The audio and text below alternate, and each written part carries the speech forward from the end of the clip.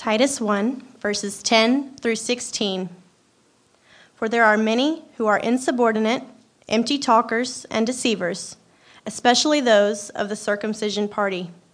They must be silenced, since they are upsetting whole families by teaching for shameful gain what they ought not to teach. One of the Cretans, a prophet of their own, said, "Cretans are always liars, evil beasts, lazy gluttons." This testimony is true.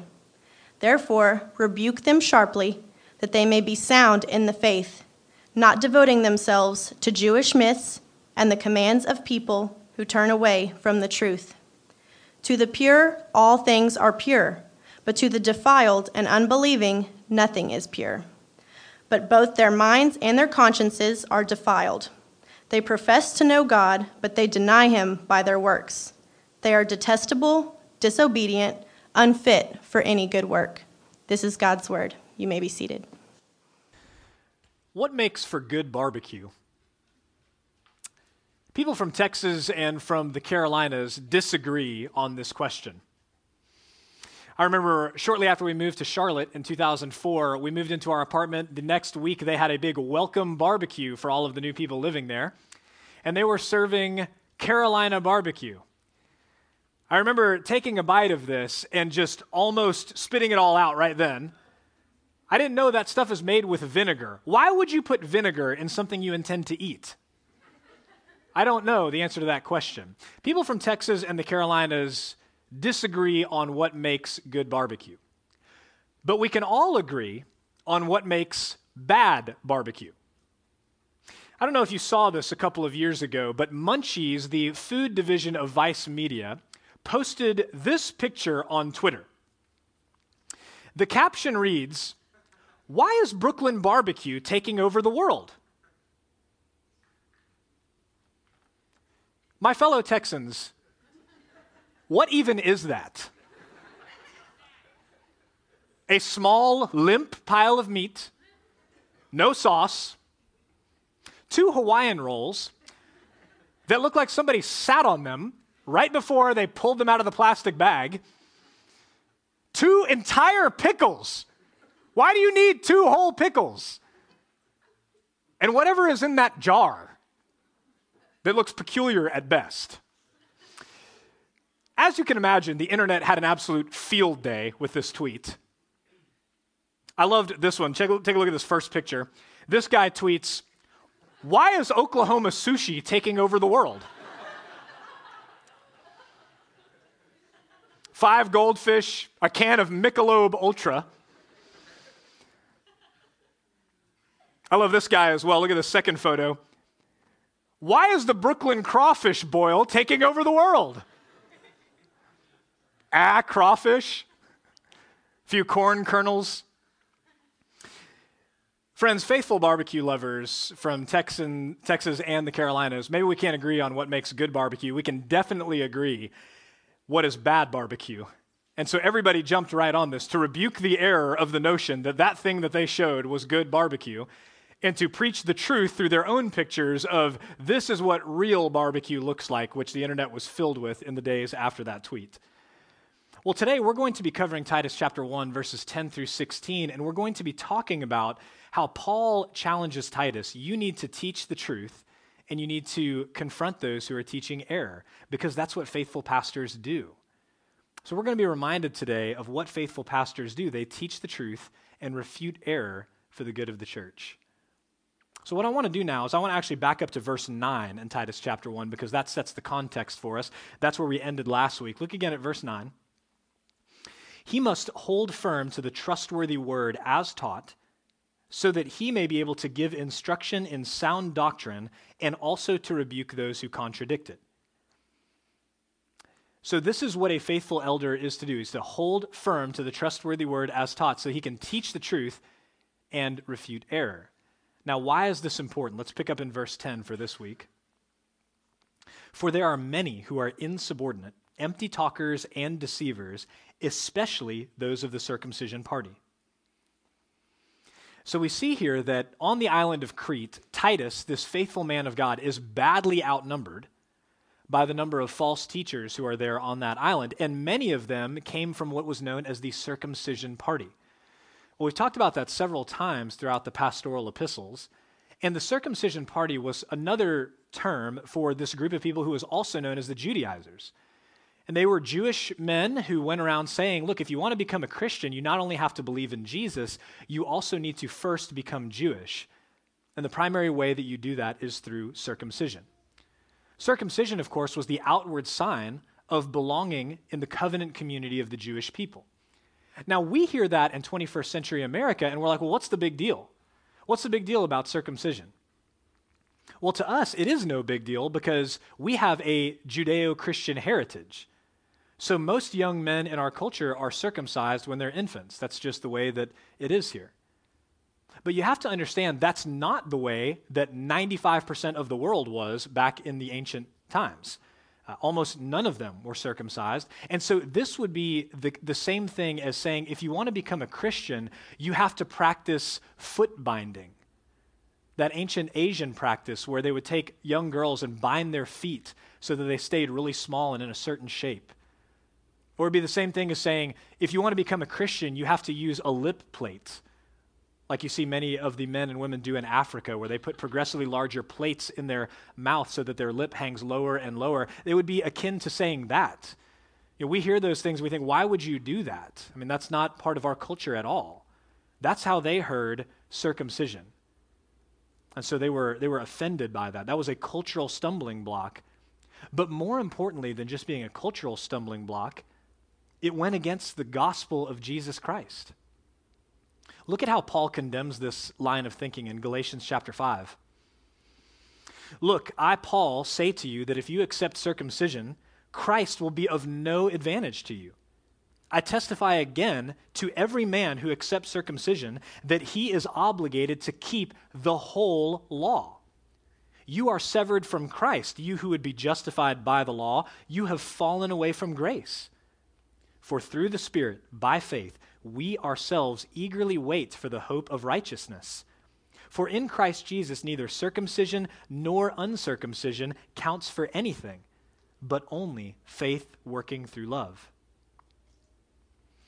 You see, friends, the truth is we are either saved by grace, by what Jesus did in his life, death, and resurrection, or we are saved by our works, by what we do, our efforts to earn righteousness. And you see, if we are saved by grace, we can't possibly improve our standing before God by our works. We're saved by what Jesus did, not by what we can do. But if we are saved by works, all Jesus did was set us a perfect example to try to follow. We're saved by what we do, not by what Jesus did. That's what's at stake here. It's the very heart of the gospel message. But these false teachers either couldn't or wouldn't recognize that, and that's why Paul describes them in the terms that he uses in verse 10. Look at what he says about them. First, they are insubordinate.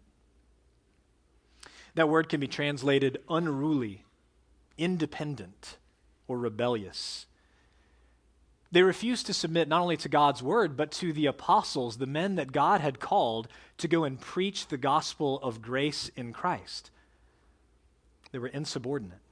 Moreover, they were empty talkers. It could also be translated an idle talker or a foolish babbler. Well, a lot of you know what an empty calorie is. Empty calories are in foods that don't contain any nutritional value. So if you eat empty calories, what happens is, for a moment, you feel satisfied. You're glad that you ate the candy, the dessert, whatever it would be. But a short time after that, you're hungry again. It didn't actually satisfy you. And that's how it was with these false teachers. They were empty talkers. At first, it made you feel good, but after a while, you were back searching for a solution to your spiritual problems again. And then finally, he calls them deceivers. That means they were actively leading people astray. You know, some Christians were walking that narrow path that leads to righteousness, and these false teachers deceived them. They took them off the narrow path that leads to life, and they put them on the broad path that leads to destruction. The path that says, yes, you're saved by what Jesus did, but also what you can do, by adding your works to the work of Christ. So what does Titus need to do with these men, these insubordinate men, these empty talkers, these deceivers? Look at what he says in verse 11. They must be silenced, since they are upsetting whole families by teaching for shameful gain what they ought not to teach. Paul is saying, Titus, you have to confront these guys. You have to command them not to teach these things anymore. They are upsetting whole families by teaching this stuff. They're leading people astray. Some people are now questioning whether or not the apostolic message, the gospel of Jesus Christ, is true. Other people have left that message entirely. This is a very bad situation. And Jesus had strong words for people that lead others astray through their teaching. Look at what he says in Matthew chapter 18. Whoever receives one such child in my name receives me. But whoever causes one of these little ones who believe in me to sin, it would be better for him to have a great millstone fastened around his neck and to be drowned in the depth of the sea. Jesus says it's better to die than to lead one of these little children, one of these new believers astray with your teaching. This is why James says what he says in James chapter 3. Look on the screen. Not many of you should become teachers, my brothers, for you know that we who teach will be judged with greater strictness. See, teaching God's word is not something that we should take lightly. I've often said from the pulpit up here that as a teacher, what concerns me most is not that you won't do what I will say, but that you will. And therefore, I have to be very careful with how I handle the word of God and how the other pastors here, how we handle the word of God together. What we want to do is we want to understand what God's word is saying. We want to explain it to you in a way that is true, and we want to apply it to you in a way that is helpful, that will promote godliness in your life. We don't want to take that lightly. We want to approach it soberly. And so my prayer is that God would help you to retain everything that I've said that is true and helpful, but that you would forget everything that I've ever said that is untrue or unhelpful for leading you to godliness. The last thing any good and godly teacher wants is to lead others astray. But you see, these false teachers, it's not just that their teaching is impure. It's not that they're just saying things that are not true. Their very motives are impure. Look at what he says about them in that verse. They are teaching for shameful gain what they ought not to teach. So what were they driven by? They were driven by greed. They wanted people's money, and that's why they were saying what they've said. It's really amazing to me that in 2,000 years, the formula for false teaching has really not changed at all. For 2,000 years, every false teacher has used this kind of formula. I have the secret to knowing God, or I have the secret to becoming more intimate with God.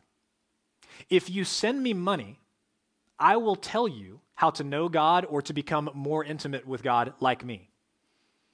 That's basically been the message of nearly every false teacher for 2,000 years. And the danger today is that these false teachers can travel the globe.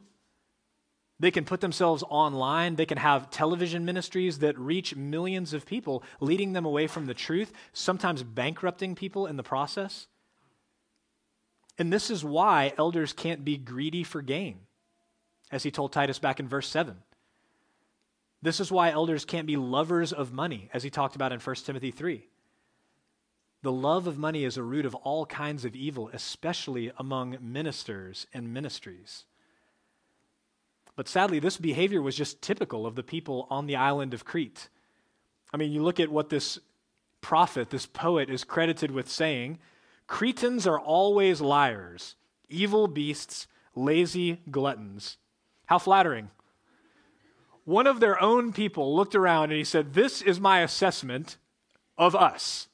Always liars, evil beasts, lazy gluttons. I love that Paul adds, this testimony is true. Who can argue with this? In fact, Cretan immorality was very well known throughout the ancient world. The same guy who said that little quote, Epimenides, said that the reason there wasn't any wild beasts on the island is because they were afraid of the people. Polybius, who was another writer during that time, said greed and avarice are so widespread that there is no stigma attached to wrongdoing whatsoever. Cicero, who many of you know, you might have had to memorize some of his works growing up. He said, moral principles are so divergent that the Cretans consider highway robbery honorable. So it's like if you did something in the ancient world that was evil or rude, I mean, people said or thought, dirty Cretan. That's the reputation that they had. Kind of like if you have bad manners in the South, people are like, Yankee.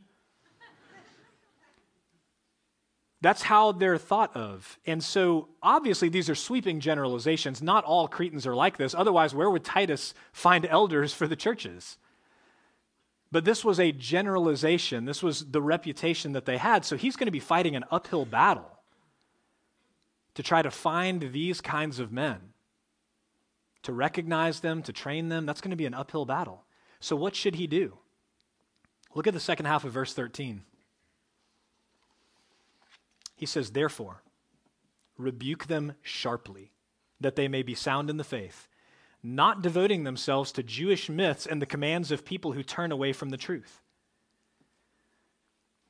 So what Titus is called to do is to rebuke them sharply, to clearly and decisively call them to repent of false teaching from false motives. But we see here that this is not a rebuke and run situation. Rebuke and run is a strategy that's used by a lot of Christians and a lot of churches that are characterized by legalism and self-righteousness. You see, what happens in rebuke and run is you bring a strong correction to somebody, but the reason that you're bringing that strong correction to them is to punish them, to make them feel bad about what they did, or maybe even worse, to make yourself feel better, so that you can paint yourself in contrast to someone who is more faithful, more committed, more mature, whatever it might be. But in contrast, look at what Paul says. Therefore, rebuke them sharply, that they may be sound in the faith. You see, the motive here is not punishment. It's not a desire to prove yourself. The motive here is reconciliation. The motive is restoration. Titus is called to rebuke those who are in error so that they'll be sound in the faith. So they'll believe the truth and then live their lives in accordance with it. That's an entirely different motive. See, these myths and these commands of people who turn away from the truth, they were harmful to Christians. We don't know exactly what these Jewish myths were, but it seems like from the rest of the pastoral epistles, they had to do with genealogies, which is such a funny concept to us today. So what they're saying is like people were arguing in the church about who had the highest standing based on whose daddy was more prominent. I mean, that sounds like a fraternity or sorority debate, right? For some people, like, oh, my daddy is the president of this country. My daddy is a politician. You know, that's what they were doing. They were arguing in the church about genealogy, who had the highest standing. They were also arguing over commands of people that turned away from the truth. They had invented human laws to say, if we obey these things, we will be holier. We'll be closer to God. Look at what Paul says in Colossians chapter 2. He says, if with Christ you died to the elemental spirits of the world, why, as if you were still alive in the world, do you submit to regulations? Do not handle, do not taste, do not touch, referring to things that all perish as they are used, according to human precepts and teachings. Paul asks him, why are you still submitting to these things?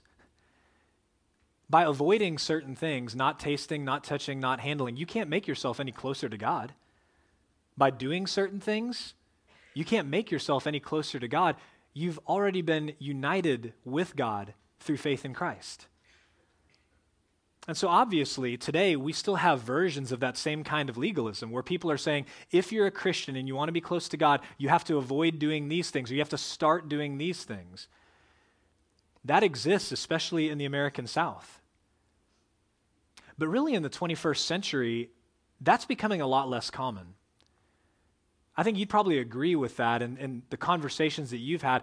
I hear less and less of if you want to be close to God, then you have to do these things, you have to stop doing these things. Instead, in the 21st century, I hear more and more of just say you believe these things and you will be saved. Just say that you believe it. Just give intellectual assent, agree with these facts, and you are a Christian.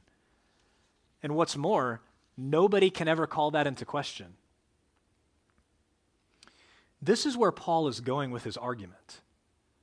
He's trying to confront that line of thinking. And so look at verse 15. He says, to the pure, all things are pure.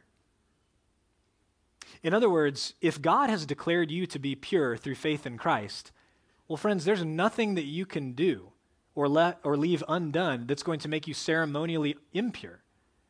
God has already declared you to be pure. So you can disregard what the false teachers are saying. There aren't certain things you need to avoid or certain things you need to do to be right with Christ. You are right through faith in the gospel of Jesus. That's how you're made right with God. See, Jesus had to confront this problem in his ministry as well.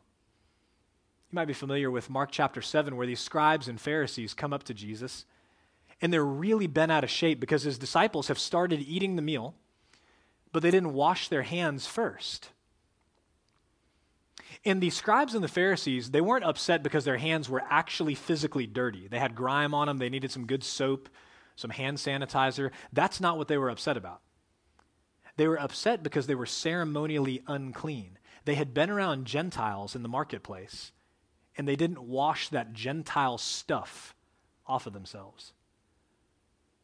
And so Jesus gathers everybody together. Look at what he says in Mark chapter 7. He says this, "Hear me, all of you, and understand. There is nothing outside a person that by going into him can defile him. But the things that come out of a person are what defile him." And when he had entered the house and left the people, his disciples asked him about the parable. And he said to them, "Then are you also without understanding? Do you not see that whatever goes into a person from outside cannot defile him, since it enters not his heart, but his stomach, and is expelled?" Thus he declared all foods clean. And he said, "What comes out of a person is what defiles him. For from within, out of the heart of man, come evil thoughts, sexual immorality, theft, murder, adultery, coveting, wickedness, deceit, sensuality, envy, slander, pride, foolishness. All these things come from within, and they defile a person." So you see, Jesus is saying it's not what goes into us that defiles us, it's what comes out of us from our hearts. So he continues on, look again at the text. "To the pure, all things are pure, but to the defiled and unbelieving, nothing is pure, but both their minds and their consciences are defiled." See, our great need is to be declared pure and eventually to be made pure by Jesus himself, and that happens to us through faith in Christ. Anyone who trusts in the finished work of Jesus, his perfect life, his death, and his resurrection, is declared pure.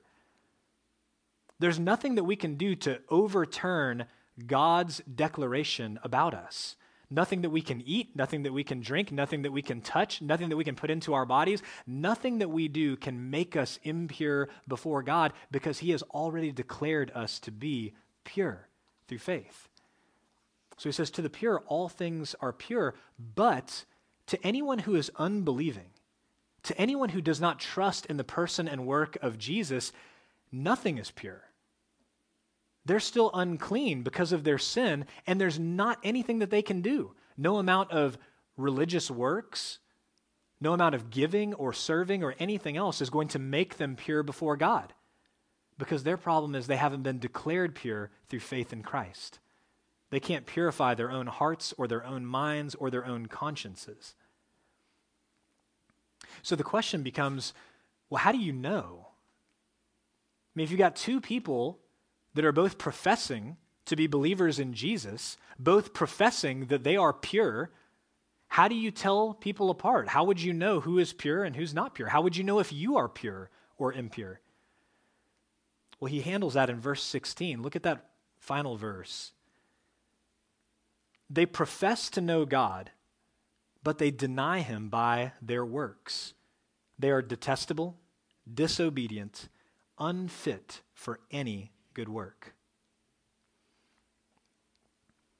Jesus says the problem is that their life doesn't match up with their profession. Their life doesn't match up with their profession. Look at what he says in Matthew chapter 7. Again, that passage from the Sermon on the Mount that we talked about earlier. He says, "Beware of false prophets who come to you in sheep's clothing, but inwardly are ravenous wolves. You will recognize them by their fruits. Are grapes gathered from thorn bushes or figs from thistles? So every healthy tree bears good fruit, but the diseased tree bears bad fruit. A healthy tree cannot bear bad fruit, nor can a diseased tree bear good fruit. Every tree that does not bear good fruit is cut down and thrown into the fire. Thus you will recognize them by their fruits. Last year, I made a terrible decision. Actually, this was 2 years ago. 2 years ago, I made a terrible decision, and I had this big old low spot in my front yard. So I brought in like several truckloads of dirt to cover up this low spot that was around this tree in my front yard, and I covered that over with sod, and I fixed the problem. It was amazing. That never happens. I had all of this water pooled up in my front yard forever, and I fixed the problem. Now my yard drained down to the street, and I won. And so for another year, I go out there, and everything looks awesome.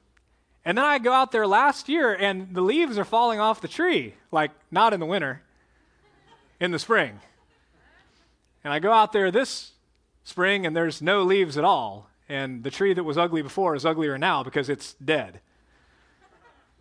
And I asked my father-in-law, I said, what did I do? And he said, well, I don't know. Like, did you fertilize? I mean, were there chemicals around? I said, no. I said, well, I did put 5 yards of dirt on top of it. He's like, oh, you cut off all the oxygen. You killed it.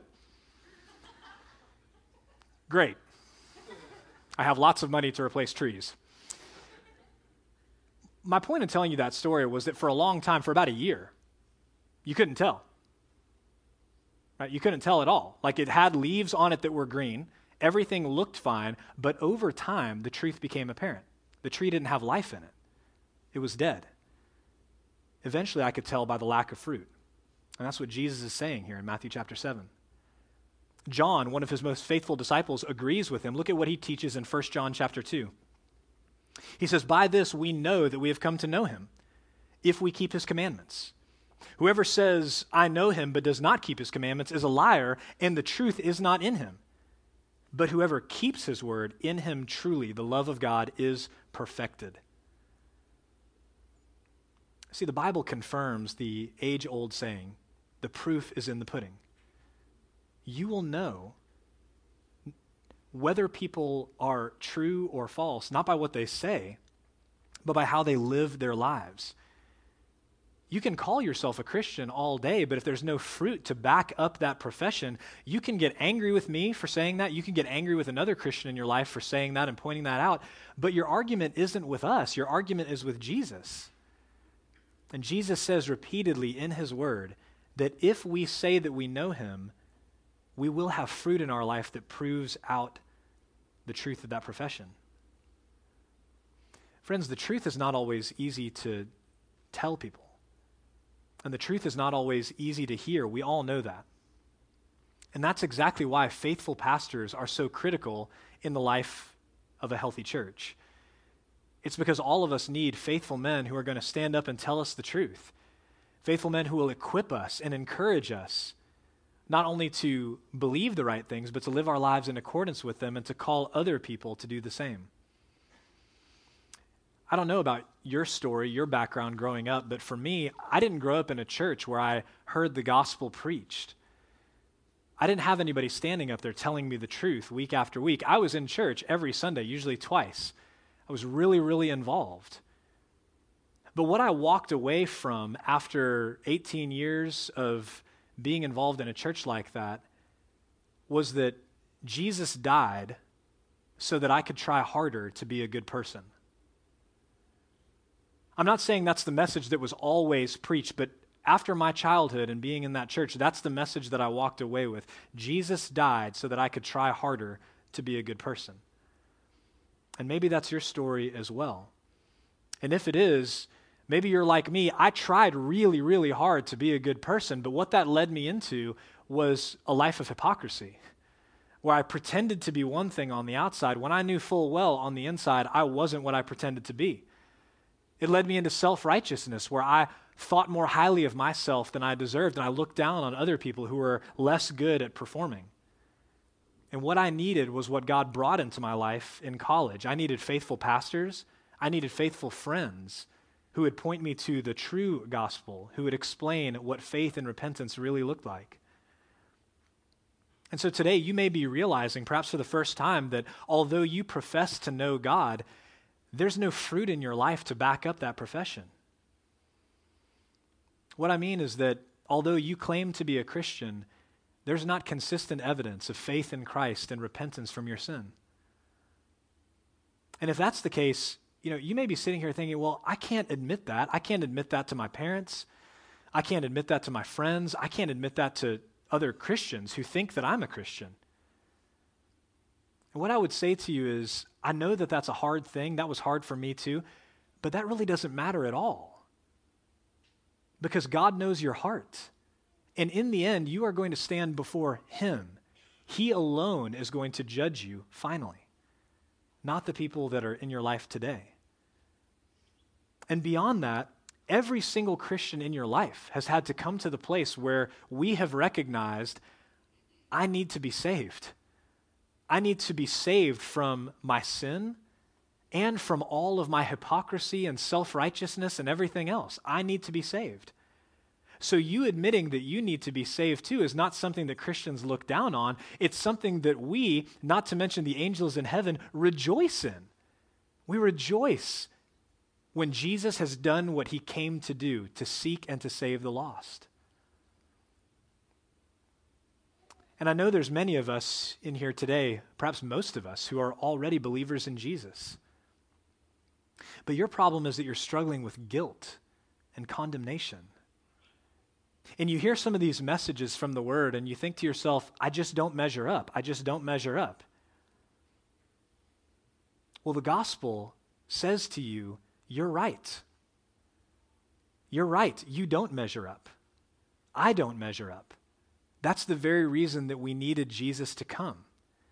We needed Jesus because we don't measure up. We fall short again and again. We sin again and again.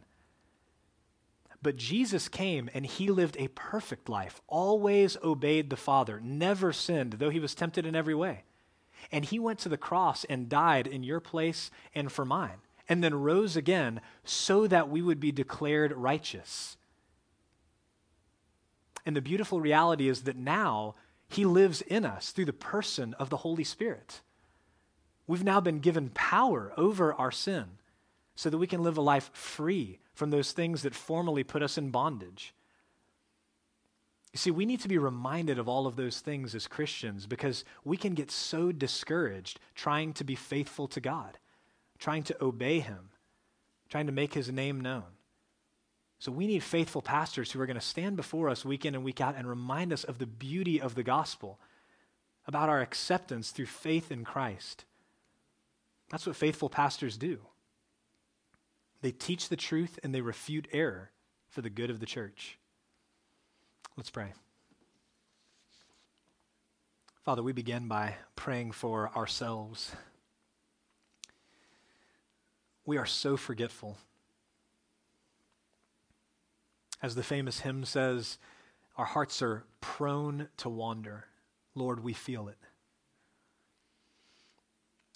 We are so easily led away from the true gospel and faith in Christ alone, to trusting in ourselves, to trusting in our works, to trusting in anything and everything besides Jesus to make us right before you. And so, God, we ask this morning for fresh faith. We ask that you would help us to set our eyes on Jesus, the author and perfecter of our faith, who for the joy set before him endured the cross, despising the shame, and now is seated at the right hand of the throne of God. I pray for all of those who are here today who really aren't sure whether they're Christians or not. God, would you meet them where they are? Would you give them assurance this morning, either assurance that they need to turn from sin and trust truly and fully in Christ, or assurance that they actually are believers who need their faith strengthened? So in the first case, God, we pray for salvation, the work that only you can do. And in the second case, God, we pray for the church to come around them, to encourage them, build them up. instruct them. And Father, we would be remiss if we did not pray for those who are false teachers, the men and women who are in our community, in our country, around the world, who are preaching another gospel, a false gospel. We pray that they would repent, that they would be reconciled first to you and then to everyone else, and that instead of leading perhaps thousands or millions of people astray, we would begin to hear reports of millions of people coming to faith in Christ through their ministries. That we could celebrate those men, even those women, who are preaching a false gospel now because they will repent and preach the true gospel later. We pray for them. They're not our enemies. And we ask, God, that you would change their hearts, change their minds, so that there would be more and more faithful preachers of the word. God, we thank you for the healthy local church that you've placed us in. We thank you for the pastors who serve our church so faithfully. And we ask, God, that more and more we would be committed to the truth, that we would be committed to your grace, that we would be committed to love, loving you and loving one another. Thank you so much for your word. In Christ's name we pray all of these things. Amen.